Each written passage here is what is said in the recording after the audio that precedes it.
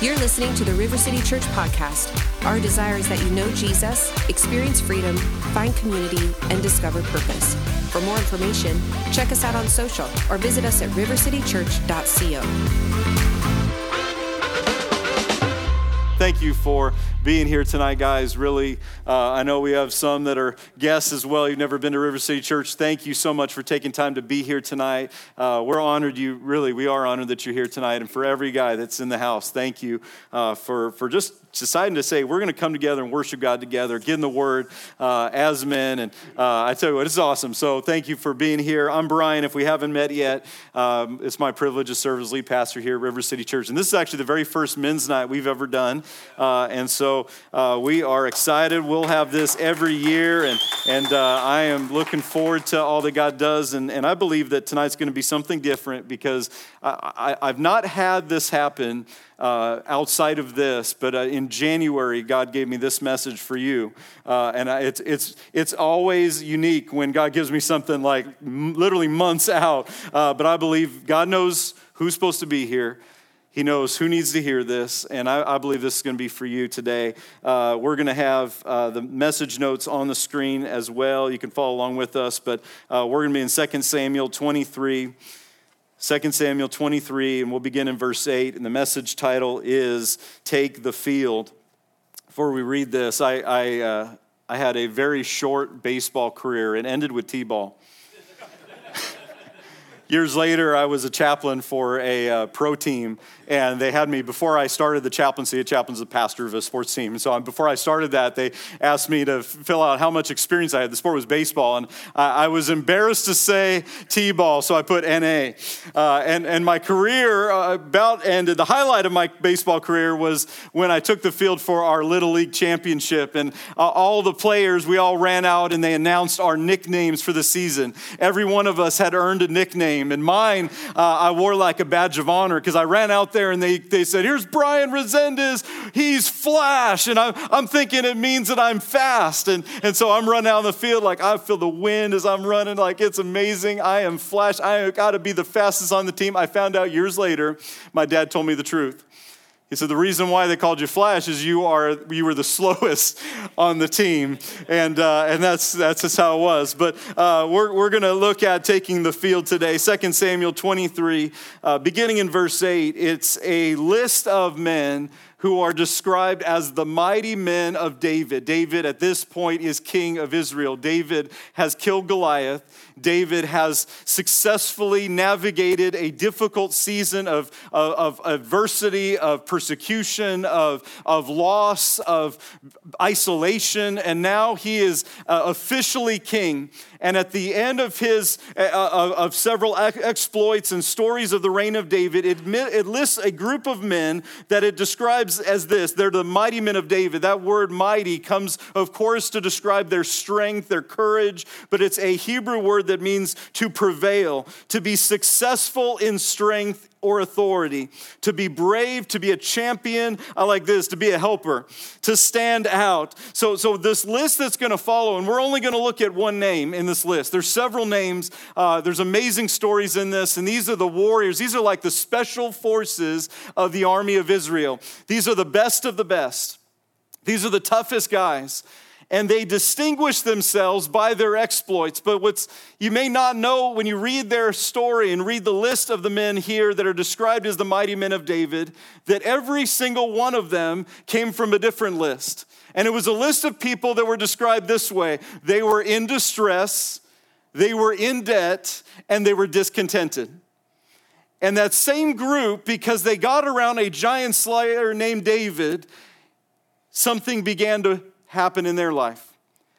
I've said this before in our church, but you can tell many times where we're going to be in 5 years by the people we associate, the people that pour into us and we pour into.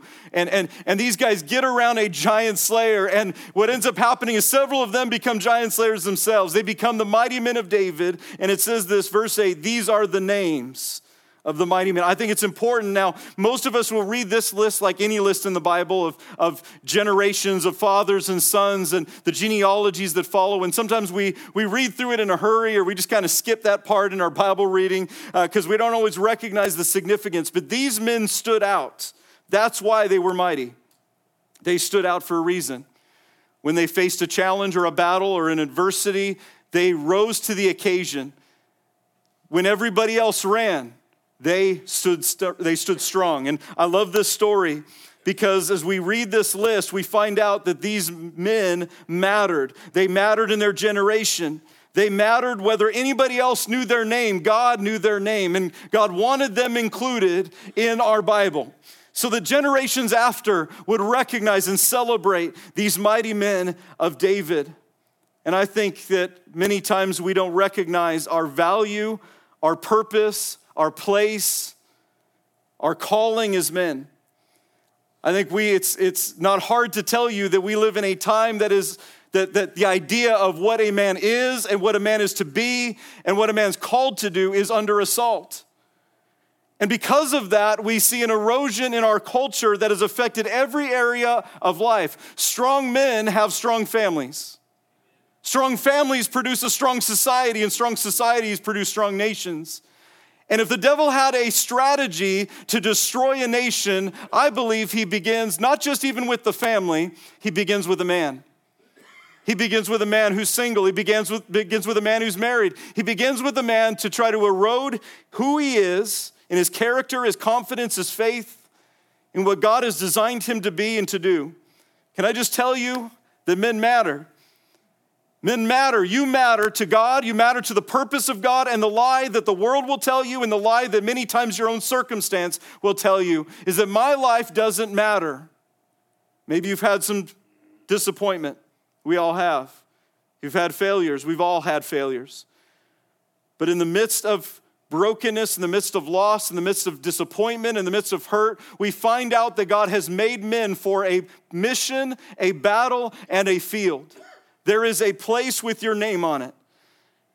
And just like David had mighty men, when you and I gather and draw near to Jesus and get around other men of God, something begins to happen. What they carry begins to rub off. And we start carrying. We came in discontented, in debt, distress, broken and messed up by life, our own failures and the choices of others. And yet we find out when we get around Jesus, the one who overcame, he turns our life upside down so that we can turn the world upside down. What this generation needs is a group of men that are fully after God and are fully for seeing their families and our nation and our culture rescued from a flood that is destroying and undermining everything we see. But it takes a man. In fact, God's answer is a man called, filled, and led. And he's called you.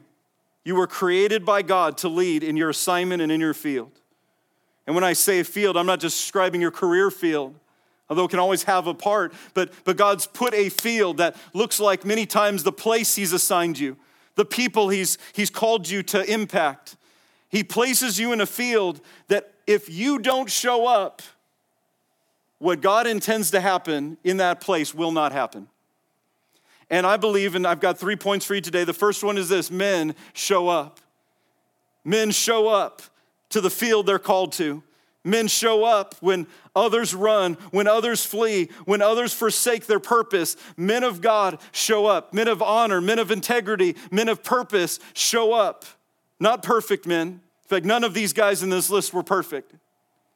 But every one of them was called mighty for a reason. Verse 11 is the guy we're going to look at tonight. It says, next to the guy that preceded was Shammah, the son of Agee, the Hararite. And when the Philistines, the enemies, banded together at a place where there was a field full of lentils, Israel's troops fled from them.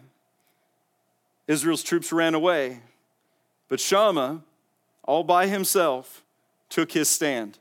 It's time for men to take their stand. No matter what you face, no matter what's even coming, it's time for men to take their stand.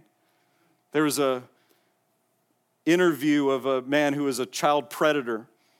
He was a serial predator, and they asked him, because he had targeted numerous children, and they asked him, what was it about these kids that you selected, or why did you select them? And here's what he said. He said, the first thing I looked at was their family. whether or not their family was present. But then he said the most important thing about their family was whether or not there was a man and whether or not he was dangerous. See, there's something about a man that's present that makes enemies think twice. Sometimes we think, well, as a Christian guy, I shouldn't be thinking about fighting. But listen, sometimes Jesus turned over tables. And if the enemy's going to come and mess with my kids and mess with my family and mess with those that God's put in my circle, get ready to turn some tables, church. You're called to take your stand in the field. You're called to be dangerous to the darkness. You're called to be dangerous to the enemy and his plan and his purpose. Shammah positioned himself and took his stand, not at the fringes, not on the edges, but right in the middle of the field. What separates those that run and those that stand and fight are those that are willing to say, I'm going to get in the middle of the field and I'm going to take my stand. He defended it and he struck the Philistines down. And the Lord, I love this, the Lord brought about a great victory. How did God do it? He did it through a man. He did it with a man. Shammah's name means a couple things, but in Hebrew it means present one. It's used of a name of God, Jehovah Shammah. The Lord is present. God's there. God was with this man in the field. He looked like he was alone, but he wasn't alone because God never leaves us alone. He gets in the fight with us. What you're facing right now, you're not all by yourself. You're not alone. You have God with you. And what I love about the church is we're called to be an army together of brothers that stand with one another, pray with one another, fight for one another. Verse 11 says that he took his stand when all the enemy came to a field of lentils. And now listen, I don't know about you, but I might fight over barbecue, but I will not fight over lentils. And I'm sure there's something about this story where you think, these lentils aren't much, but if they're your lentils and the enemy's coming to take them, it's worth a fight. They don't look like much, but they're mine. And Shammah says they're mine. So I'm done running. In fact, it's actually the pattern when the enemy would show up, when the Philistines would arrive year after year, the Israelite army, the troops would run, those equipped to fight, those ready for battle. When the battle showed up, many of them ran. Why would you run instead of stand? Well, I think a lot of people evaluated, it's not worth it. The cost is too great. The price is too high. Shammah, he says, listen, I'm done running. And change really happens in your life when you say, I'm done letting the enemy rip me off. I'm done letting fear take its hold. I'm done letting this compromise or this addiction or this issue rob me of peace, rob me of joy, and get in the way of my relationship with God and others. I'm done running. I'm going to take my stand. And I believe tonight it's time for us as men to take our stand. To say, I'm going to get in the middle of the field. And you know what I love about this is he is present for the battle because he's already present in his field. It's not always glamorous to work the field. It's not always glamorous to take care of lentils. I don't know anybody that says, sign me up for the lentil guy. Like, that's the career choice I have. I want to be a lentil farmer and take care of that. If there's any lentil farmers in here, I'm sorry. But here's what he says. He says, I'm going to stand because these are mine. These are my lentils. And I'm willing to fight the enemy over them. But here's what I found. Before the battle ever arrives, you have to be present in your field. If he was absent in the place that God had called him to, if he was absent in the position, in the purpose, and with the right people in the right place, if he was absent that in the field that he was called to, he wouldn't have been ready for the battle. And God has called us to take our place. He's called you to your field. And many times that field looks like your family. It looks like your marriage. It looks like your job. And listen, when you started that job and maybe it was something you were really excited about, you were passionate to show up, and then after a while it just became a grind. You were excited to pursue her when you were dating and she was fun, and then you get married and you found out she has a lot of words. And this relationship's going to take some work. Like, I thought it was easy. I thought all I had to do was just buy her dinner. And then we get married and it's work. It's effort. It takes an investment. And many times we give up on a field because it's not as exciting to be in that field anymore. And we begin to devalue the very ground, the very place, the very field that God has called us to.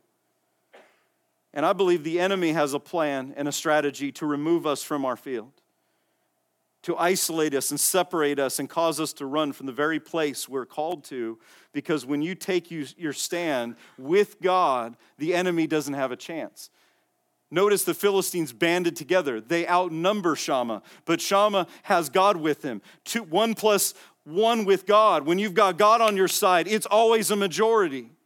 It doesn't matter. I know many times, even as Christians, we get overwhelmed with the junk that's happening in the world around us, and we think, oh, it's too much. How are we supposed to do this?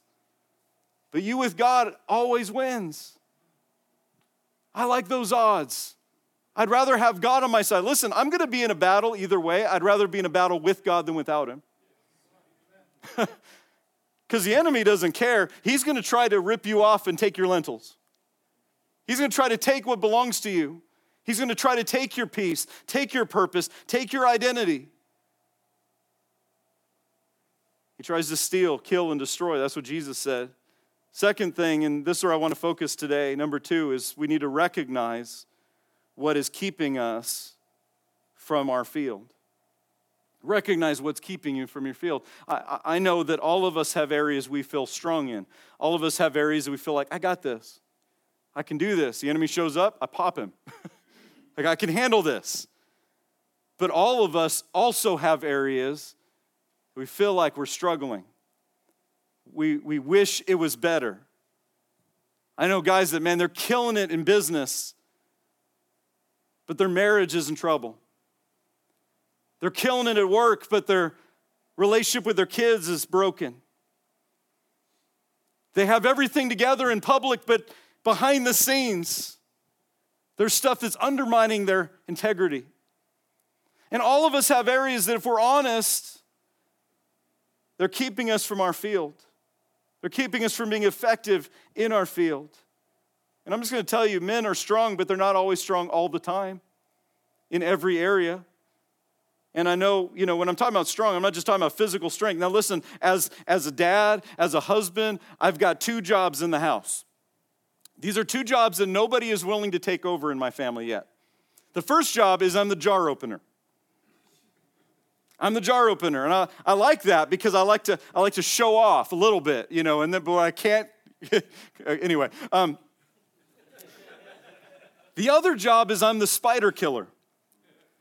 And yet I have no volunteer. I have 2 boys, and I'm working on this. It helps when I'm out of the house because then I'm like, you got to do it. You got to kill that thing. And so I'm the jar opener and the spider killer. And sometimes we measure strength by just exploits. Not that that's an exploit. But then we have areas of our life where, man, we're struggling. Things that are keeping us up at night. I've been a pastor almost 20 years, and in that time, there's 3 areas that I know guys think about or are preoccupied with or worried about. Worried about money, sex, and leading our family, leading our home. And it's those areas where many times we feel like, man, I'm drowning in some way. And it's those very things that many times we need help. We need wisdom from God. We need direction. Do you know the Bible has a lot to say about how to be a man? The Bible has a lot to say about how to build a marriage. I love that. I was sharing this verse with somebody recently. There's a verse that says, dwell with your wives with understanding. I think it's so funny that the Bible actually includes that. Like, you're going to need to understand some things. I don't always. And yet, here's what we need to recognize. So in my life, a couple years ago, one of my mentors showed me this picture, and I love this. I've begun to evaluate almost seasonally certain dashboard indicators in my life. So if your car, you need to get the oil change, tire pressure's low, engine's got some problems, whatever it is, you'll start seeing caution lights pop up on your dashboard. And some of us, we'll take care of it tomorrow. Some of us, we're going to push it to the limit. Our dashboard looks like a Christmas tree. But you know your life has dashboard caution lights too?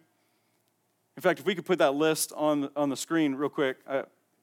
That's kind of small, but I'll describe these real quick. These are things that I feel like, for me, I regularly like to go back to and say, how am I doing in these areas?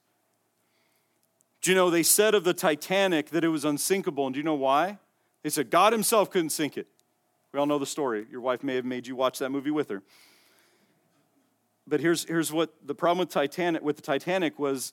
It was designed to separate into compartments. Within the structure of the ship, they could shut down and close off certain sections in the case of an emergency. And the idea was that if the aft section of the boat was taking on water, the rest of the boat would be kept from sinking. We all know how that worked out for the Titanic. And sometimes as men, we're really good at compartmentalizing. Have you ever noticed, those of you who are married, how your wife, sometimes like everything's connected?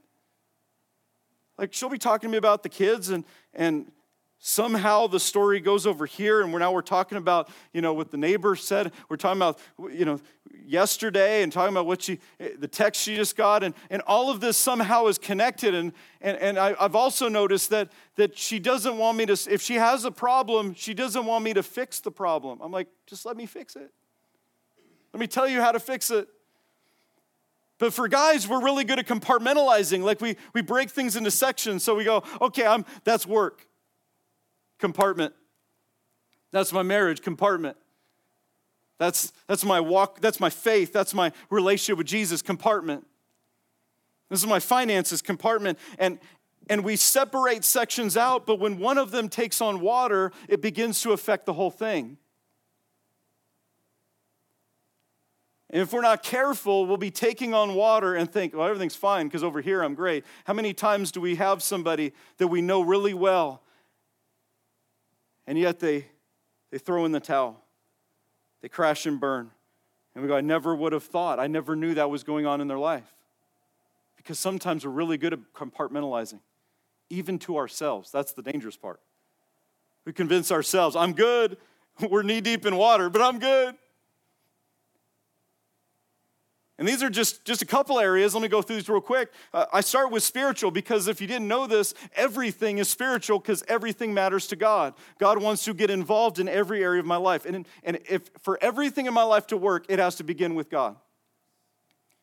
That's why the Bible says in Matthew 6:33, seek first the kingdom of God and his righteousness, and all the things you worry about, work after, strive for, fight for, all that will be taken care of. All that will be added, but here's what we do. Seek first. And when I can put God first in my life and get my priorities in order, then he helps me to begin to work in every other area. Our marriage, if you're married, and your family, your closest relationships. How are you doing in those? Do you have a caution light? I go through this on a regular basis, this list, to evaluate, how am I doing here? How was I doing a year ago? And I know that sounds like, a little overly self-critical, and I don't believe in being self-critical, but here's what we do. I can't fix a problem I don't first identify. How's our physical life? Sometimes you just need, my 14-year-old son, we were having like a heated conversation last night, and it turned out he just needed to eat. I don't tell my wife, sometimes when her and I are having a heated conversation, I know it's hard for you to picture a pastor having heated conversation, but it happens. And on occasion, I realize she just needs to eat. And then I'll tell her, you probably need to eat. Bad idea. Don't tell her that. Don't say that.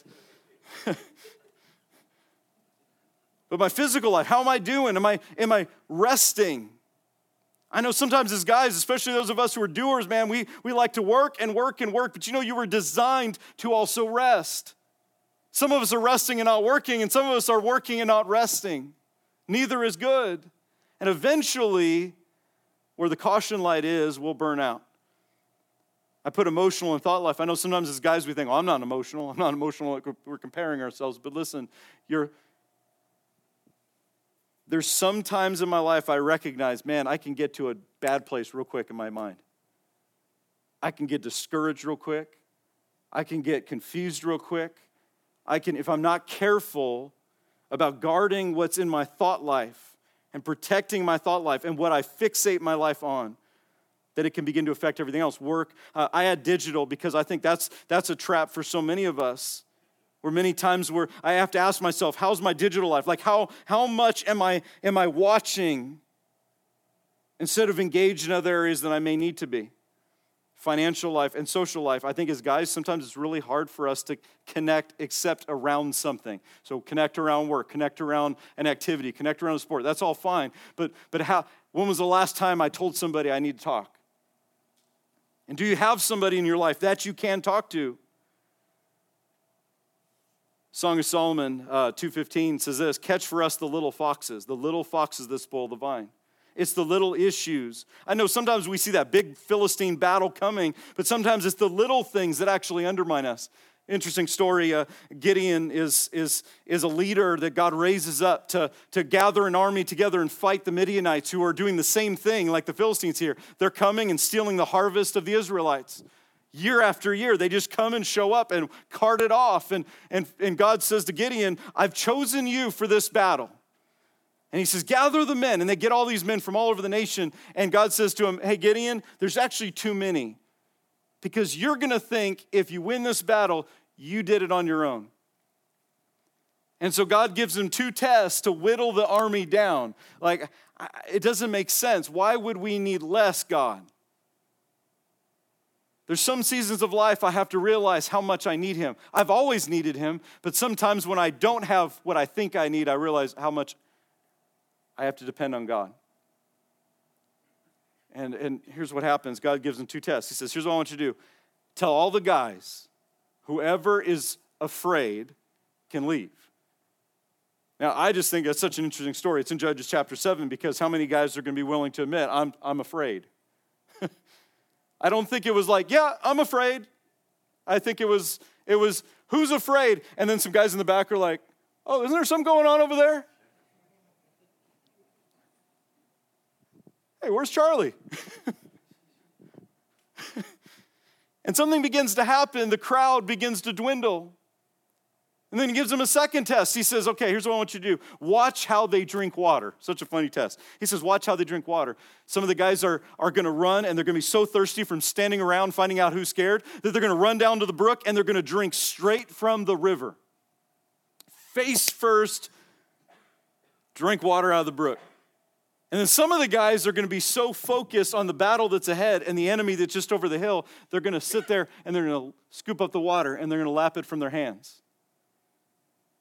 And he says, the ones that keep their eye on the battlefield and just pick up the water and drink it from their hands, but don't stick their face first in the river, he says, that's the group you're going to take to battle. What's the test? It's about who's fearless and who's focused. And I know fear can take a lot of forms, and most of us would never admit, well, I'm afraid. Like that's just ridiculous. But you know what? We have insecurity.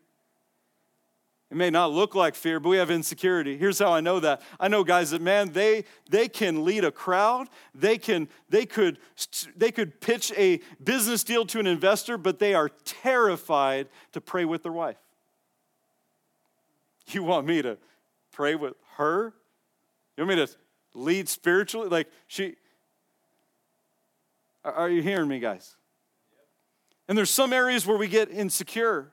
And fear always keeps us from our assignment. It always keeps us from the place and the ground we're called to take. It strips us of our identity and our authority in God. But the second test is also important. I think it actually takes more people out. It's the test of focus.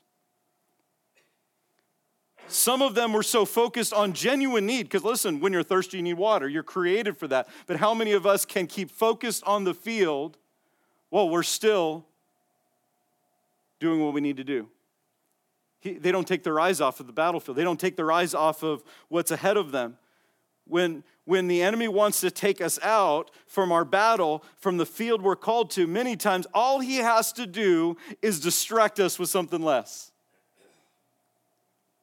Distract us with what we're worried about, or maybe distracting us with something that's not something we're called to. And in this story, man, they're actually distracted by what's good and needed. You know, you have a mission. As men, you have a mission. And the less I live on mission, the more I have to be entertained. The less I live on mission, the more I scroll. The less I live on mission, the more I allow my focus to be distracted, not even by bad things, but lesser things. And my experience as a pastor and in my own life has been, listen, when I begin to drift, I begin to take my eyes off the ball, and I begin to remove myself from the field that I'm created for, called to, fight for, then we just kind of go on autopilot. We stop showing up where we're called to show up. And here's what I know. A lot of times when we feel like we're failing, maybe we feel like we're failing at home. So you know what we do? We dive into a hobby. Because listen, I can show up. I love to golf, but golfing, as frustrating as it can be, is a lot sometimes simpler than having a conversation with my spouse. I'm telling you, because that takes understanding, it takes listening, it takes it takes investment. What if trying to be the dad I need to be? It's hard. Sometimes it's just easier to go binge watch something on Netflix. Sometimes it's easier to get caught up in work. And we get focused on one area that may be even good and needed, but it takes us from what we need to do in what's immediate and where we're maybe taking on water. There's another story right after Gideon. A man named Samson. He's like, man, this guy's the Hulk. He's physically strong, empowered by God to do great exploits physically. Like this guy can tear up an enemy. But you know what? He's physically strong, but he likes Philistine girls way too much. Like, oh man, have you seen Delilah? Delilah shows up, and she's trouble, man. He knows it, and he doesn't care. He knows that opening that door and that relationship could destroy him, but he doesn't care because it's too fun. And here's what he does. He spends time with Delilah. He sleeps with Delilah. And while he's with Delilah, here's what happens. Delilah says, hey, why don't you tell me why you're so strong? And he starts to play games. He starts to mess with her. And she gets frustrated and she nags him over and over and over until he tells her. Finally, she says, well, if you really love me, you'll tell me the source of your strength. And he does. He says, it's my hair. Now, it's not because his hair made him strong. His hair represented his consecration to God. His life was not his own. It belonged to God. And he was strong as long as he honored God. But here's what happens. He's willing to flirt with compromise. And it undermines who he is. And if I actually put that verse up. I want you to see this in Judges 16. Verse 19, she lulled him to sleep on her knees, called for a man to shave off the locks of his head, and she began to torment him, and his strength left him. And she says, the Philistines are on you, Samson. So he awoke from his sleep, and he says, I'm going to go out just like I did before, and I'm going to shake myself free. And that's why pride is deceptive, because sometimes we think, well, I overcame that before. It wasn't a big deal. I could flirt with that issue. I could just look at that pornography. I could just allow that little bit of compromise, and it wouldn't affect me. But then eventually you get up and you realize, I don't have the strength that I once had. And Samson, watch what takes place. He didn't know the Lord had departed from him. They take him, they bind him up. Verse 21, the Philistines took him, put out his eyes, and brought him down to Gaza. They bound him, and he became a grinder in the prison. The great champion of Israel, the one chosen, called, strengthened by God, his eyes get put out. What's the first thing that happens? You lose vision. You start to think nothing will ever change. And what he could have been doing is fighting battles. Instead, he's grinding a mill. They bound him and they trapped him and they snared him. Can I just ask you, what's keeping you from your field? Maybe it's something like Gideon's army where it's, I need this, I need water, of course I need this. Maybe it's in the case of Samson where he's willing to compromise who he is because he likes it too much. Do you know that sometimes, I've had people say this, they're like, I've been prayed for and this issue doesn't go away. Maybe, just maybe, here's what I found. When I like something more than I like being free, I'll let that thing rule my life. I'll let that thing hold me captive. Galatians 5:1, stand fast, therefore, in the freedom, the liberty by which Christ has made you free, and don't be entangled again with a yoke of bondage. In other words, what Jesus sets you free from, don't go back to. Don't let it affect you. Don't let it rule over you. It's interesting that the first sin after Adam and Eve, in fact, let me just talk about that for a second. Eve chooses to disobey God and says she took of the fruit of the tree. You know what she did? She handed it to her husband who was with her. It doesn't say when he showed up. He was just there, but he was quiet. He was silent when a serpent was trying to steal from his family, his future, and all of our future by introducing the temptation of the sin of the fall. And Adam's present, but he's disengaged. He's not active, he's not leading, he's not standing, he's not fighting. In fact, he joins on in with her. The next generation comes along, Cain and Abel, and you know the story. These brothers fight, and Cain kills Abel out of jealousy. But just before he kills Abel, God comes to Cain, and here's what he says to him. Sin lies at the door. Its desire is for you, like this thing wants you, and you should rule over it.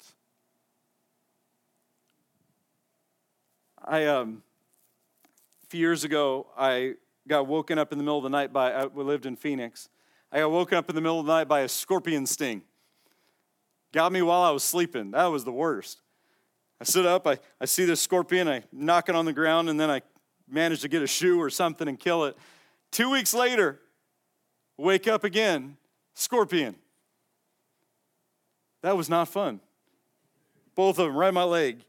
Now, put my dad hat on. I'm like, well, I had a little girl, baby girl at the time. I'm like, at least it got me, not them. My wife's like, glad it got you, not me. And I had a guy in our church who was, did bug spray. We did everything, nuked the place, would not take care of the scorpion problem. I didn't know this, but scorpions could light up if you use a UV flashlight. So I got a UV flashlight. I'm going around the yard, and I'm seeing them at night. Scorpions all over the place. And I've tried nuking them. I've tried everything I can. And finally, I get fed up and say, it is time. War has been declared. These things are going to die. They have invaded my house, invaded my property.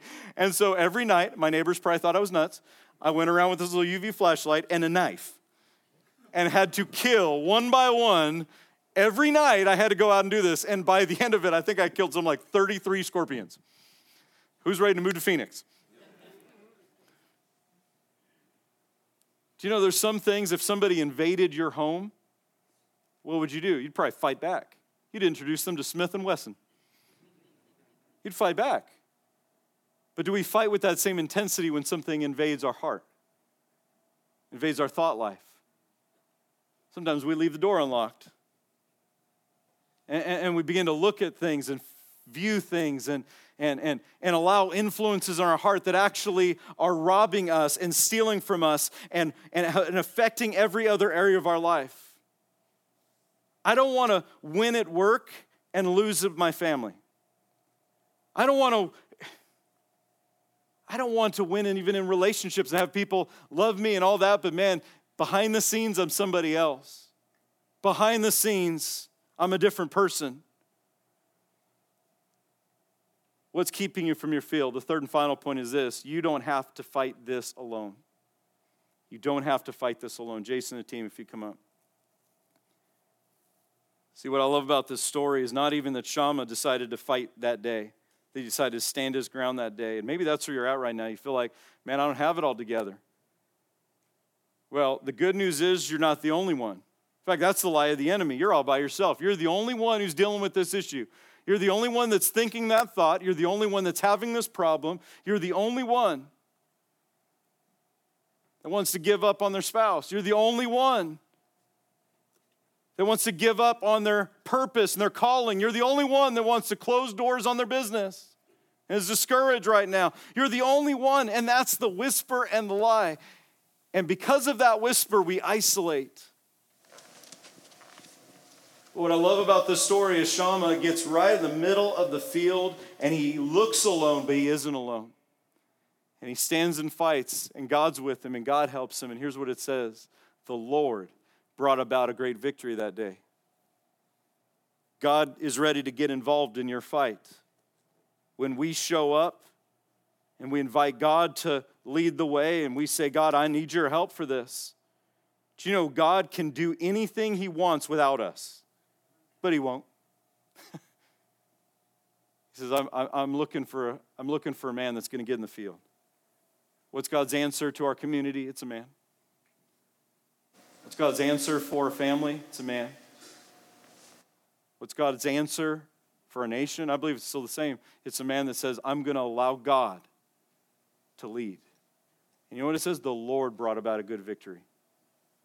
There's a lot of ways God can be described. He's God. He's divine. He's mighty. He's separate and apart from all of creation. He's holy. But here it says he's Lord. What is Lord? It means he's ruling. The New Testament will say it like this: where the Spirit of the Lord is, there is liberty, there is freedom. When I allow him to be Lord, you know the strongest thing you can do is surrender to God. Because pride says, I got this. I can do this. I don't need help. I'm going to fight on my own. Do you know what I found? I need God every single day. And I need men of God around me. I need somebody, when my headspace is not great, to ask somebody, hey, what do you think about this? I'm not looking at this clearly. Say, I need somebody to pray with me, to fight with me. If you read the rest of the list of the mighty men, they weren't alone. They had each other's back. Some of them fought their own individual battles, but together they were a force that was unstoppable. I want to ask you, what would happen if 100 guys in this room right now would say, I'm taking the field. I don't have it all together, but I'm taking the field. I got some areas that, if I'm honest with God and myself, that I'm struggling here. All of us have areas we're rich in and areas we're poor in. Areas we're strong in and areas we're weak in. That's why God's put others around us. That's why he's put his word in our life, to grow us where we're poor, to grow us where we're weak. But we got to show up. And I know you are, because you're here, not just to an event, but you're here to encounter God. You're here to grow together. What would God do in North Iowa if 100 guys said, I'm giving everything to God? I'm not going to let fear rule my life anymore. I'm not going to let insecurity keep me from leading in my family. Well, I'm not as spiritual as her. It doesn't matter. I don't know as many Bible verses as her. It doesn't matter. God puts in your wife what you need, and God puts in your life what she needs. And if you're not married, it's no different. God's put in others what you need. He's put gifts in your life that others need. You belong in the field. You're called to the field. Where has he placed you? And what is robbing you from your assignment, your calling? I'm going to ask you to stand to your feet, guys. The Lord brought about a great victory. It takes courage. It takes courage to admit, I need help. It takes courage to say, I can't do this on my own. Do you know what surrender to God is? It's saying, God, I need you. God, I need you. I need your help. You know what? The most important lesson I ever learned was, he's God, I'm not. I can't save me. Man, he can do anything. I'm going to ask you to do this. If you'd bow your heads and close your eyes. You don't have to fight this alone. There's a field with your name on it. There's a place for you. God has people for for you. He has a purpose for you. But you will only find it when you find Him. If you're in here and you don't have a relationship with God, the Bible says that God so loved the world that He sent His Son Jesus to rescue and restore and redeem us. That means He died on the cross, took my sin and took your sin. And He paid the price. He laid His life down.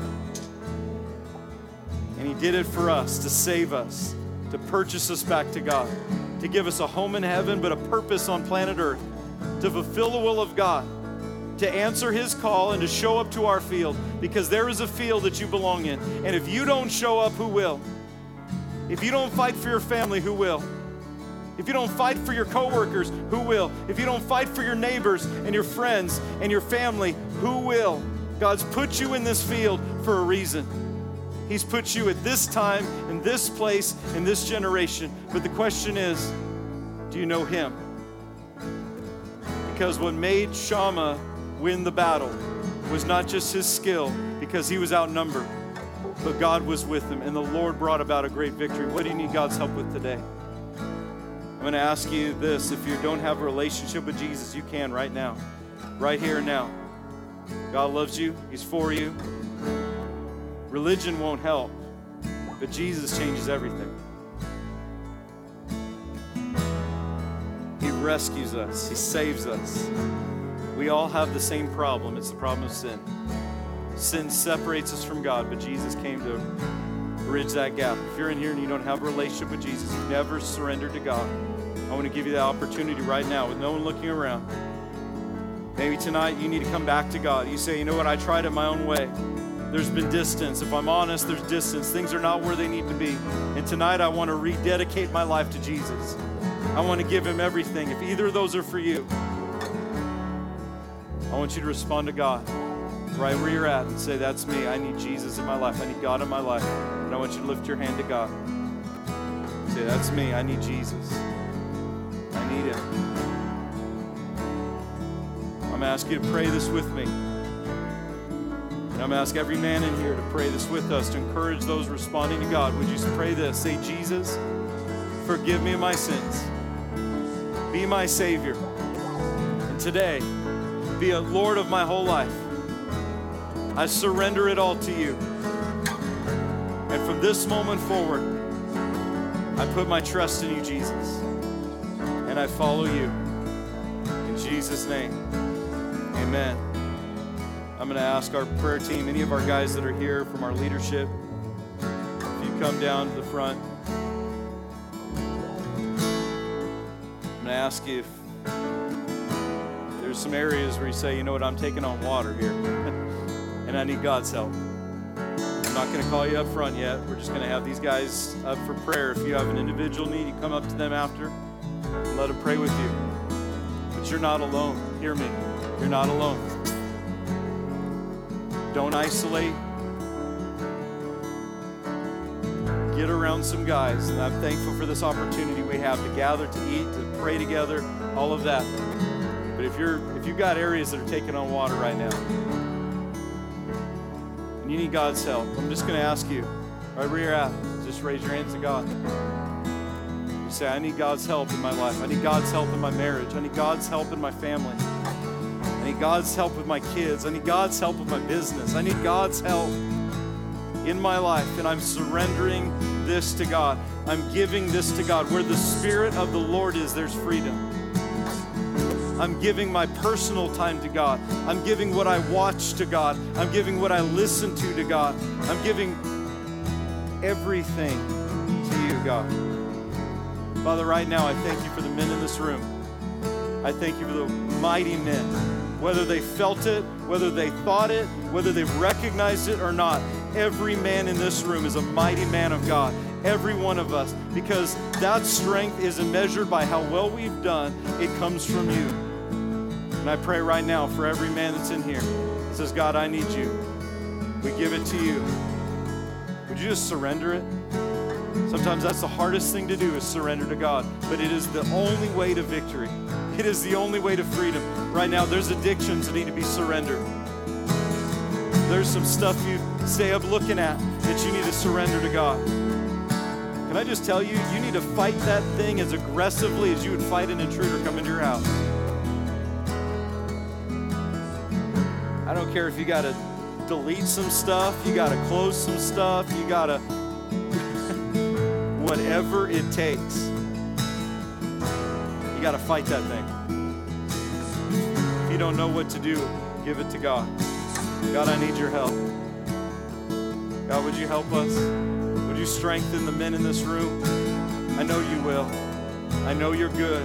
And we give it all to you. We're going to sing this together and declare the greatness of our God, the faithfulness of our God. If you need prayer and would like somebody to pray with you about a specific thing, come and see our team. We're going to be down here and we would love to pray with you. Come on, the rest of us, before we dismiss. We trust this message encourages you in faith and in your relationship with Jesus. To learn more about River City Church, find us on social or visit us at rivercitychurch.co.